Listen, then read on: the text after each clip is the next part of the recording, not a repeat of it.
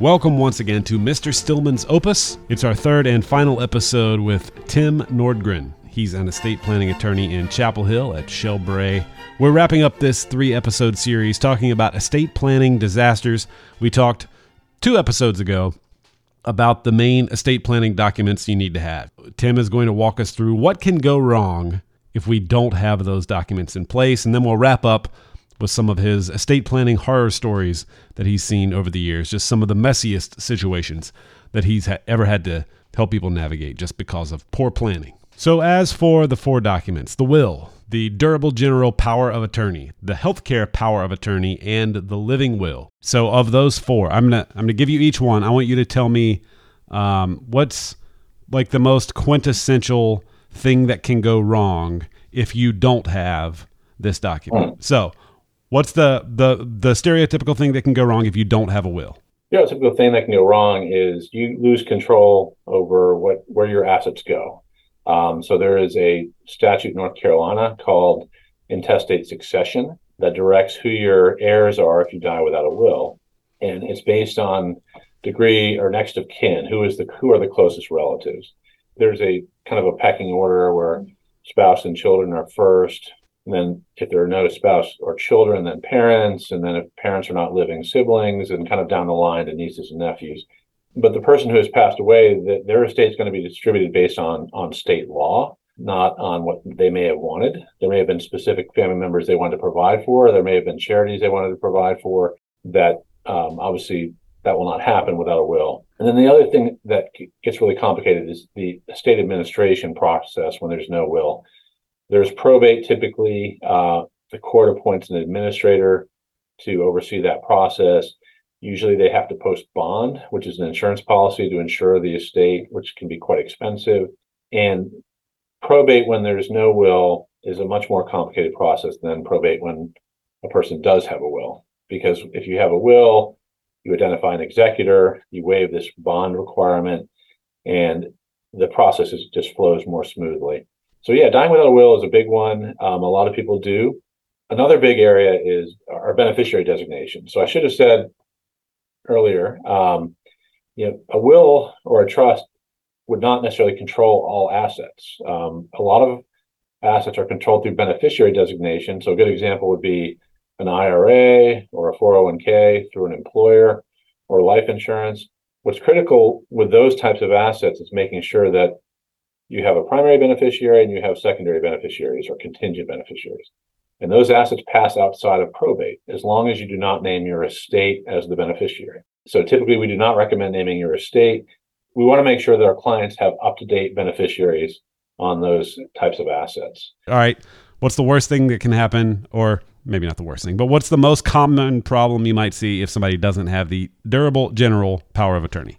So in that case, what typically happens is someone has to go to court, petition to have the incapacitated individual declared incompetent.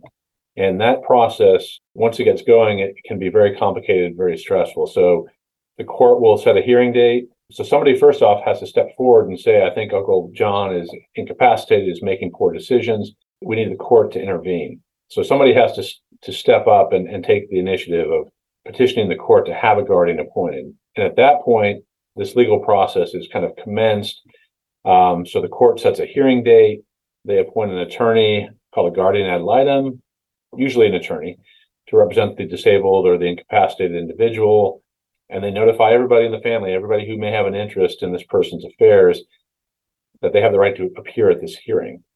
And then when we actually get to the hearing, it's kind of a 2-step process. The first step is to provide medical testimony to the fact that this person is actually incompetent, and the court has to be convinced that they need a guardian. And once that hurdle is surpassed, then the next step is who actually is going to be the guardian.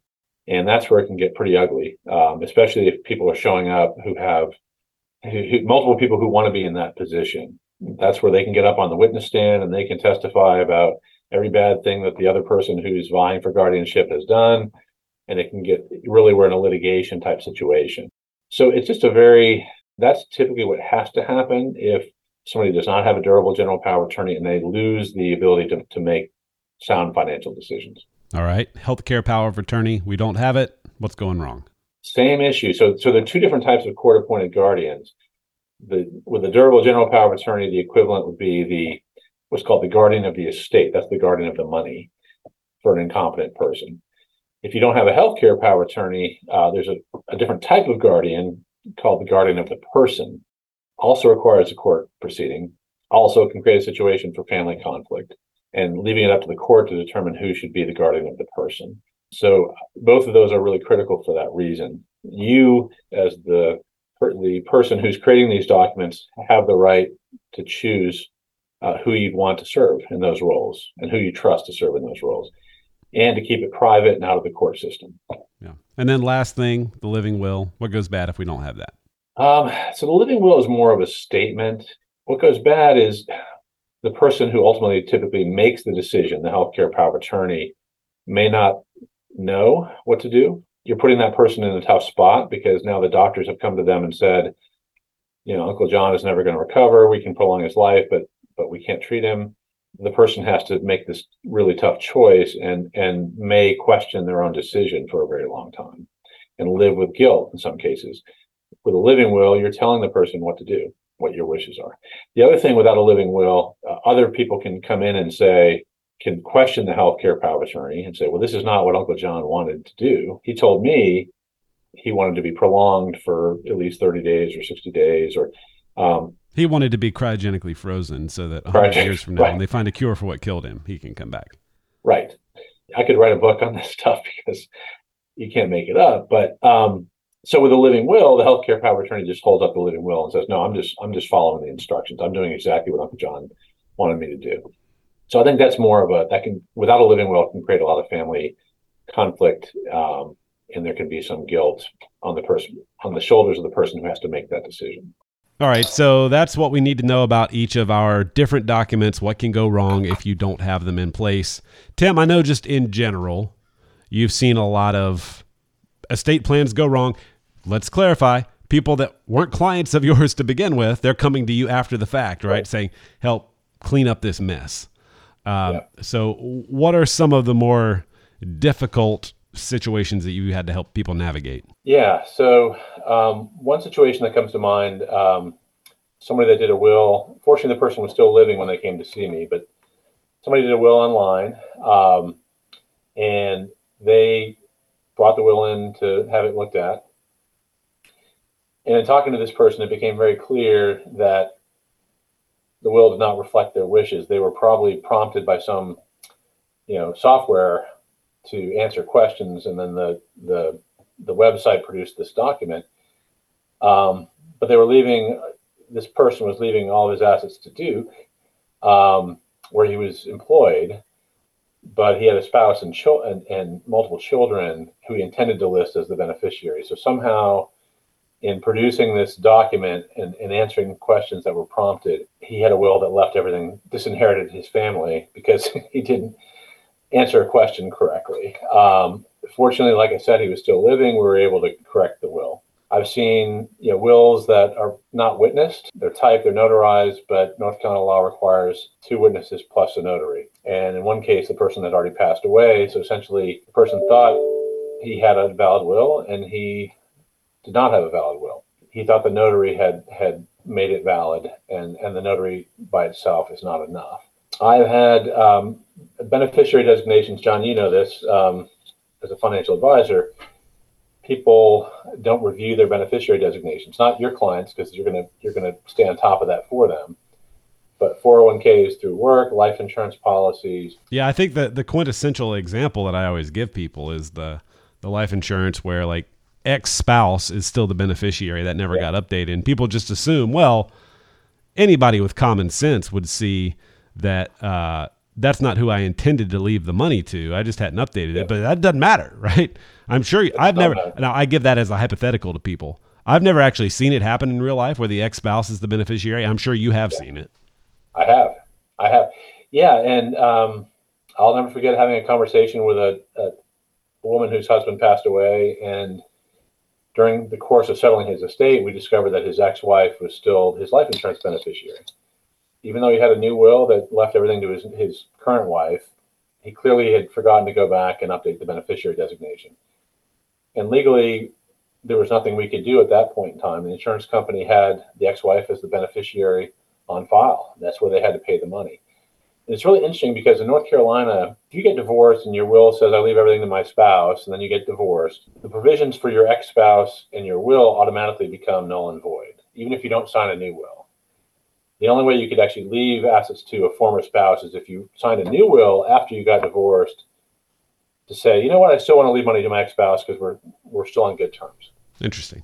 So with a will, any provisions for a former spouse get deleted kind of automatically under North Carolina law, even if you never sign a new will. But that's not true with beneficiaries on life insurance or retirement accounts. You have to affirmatively go in there and update the beneficiaries. So when I meet with clients, I ask them over and over again to double check beneficiaries. I want to see copies of beneficiary forms because I know that how things can really go wrong if those beneficiary forms are not, up to date, not consistent with the plan. I would put beneficiary designation number one in terms of things that can go wrong. Number two would just be not having documents at all, or having documents that are outdated.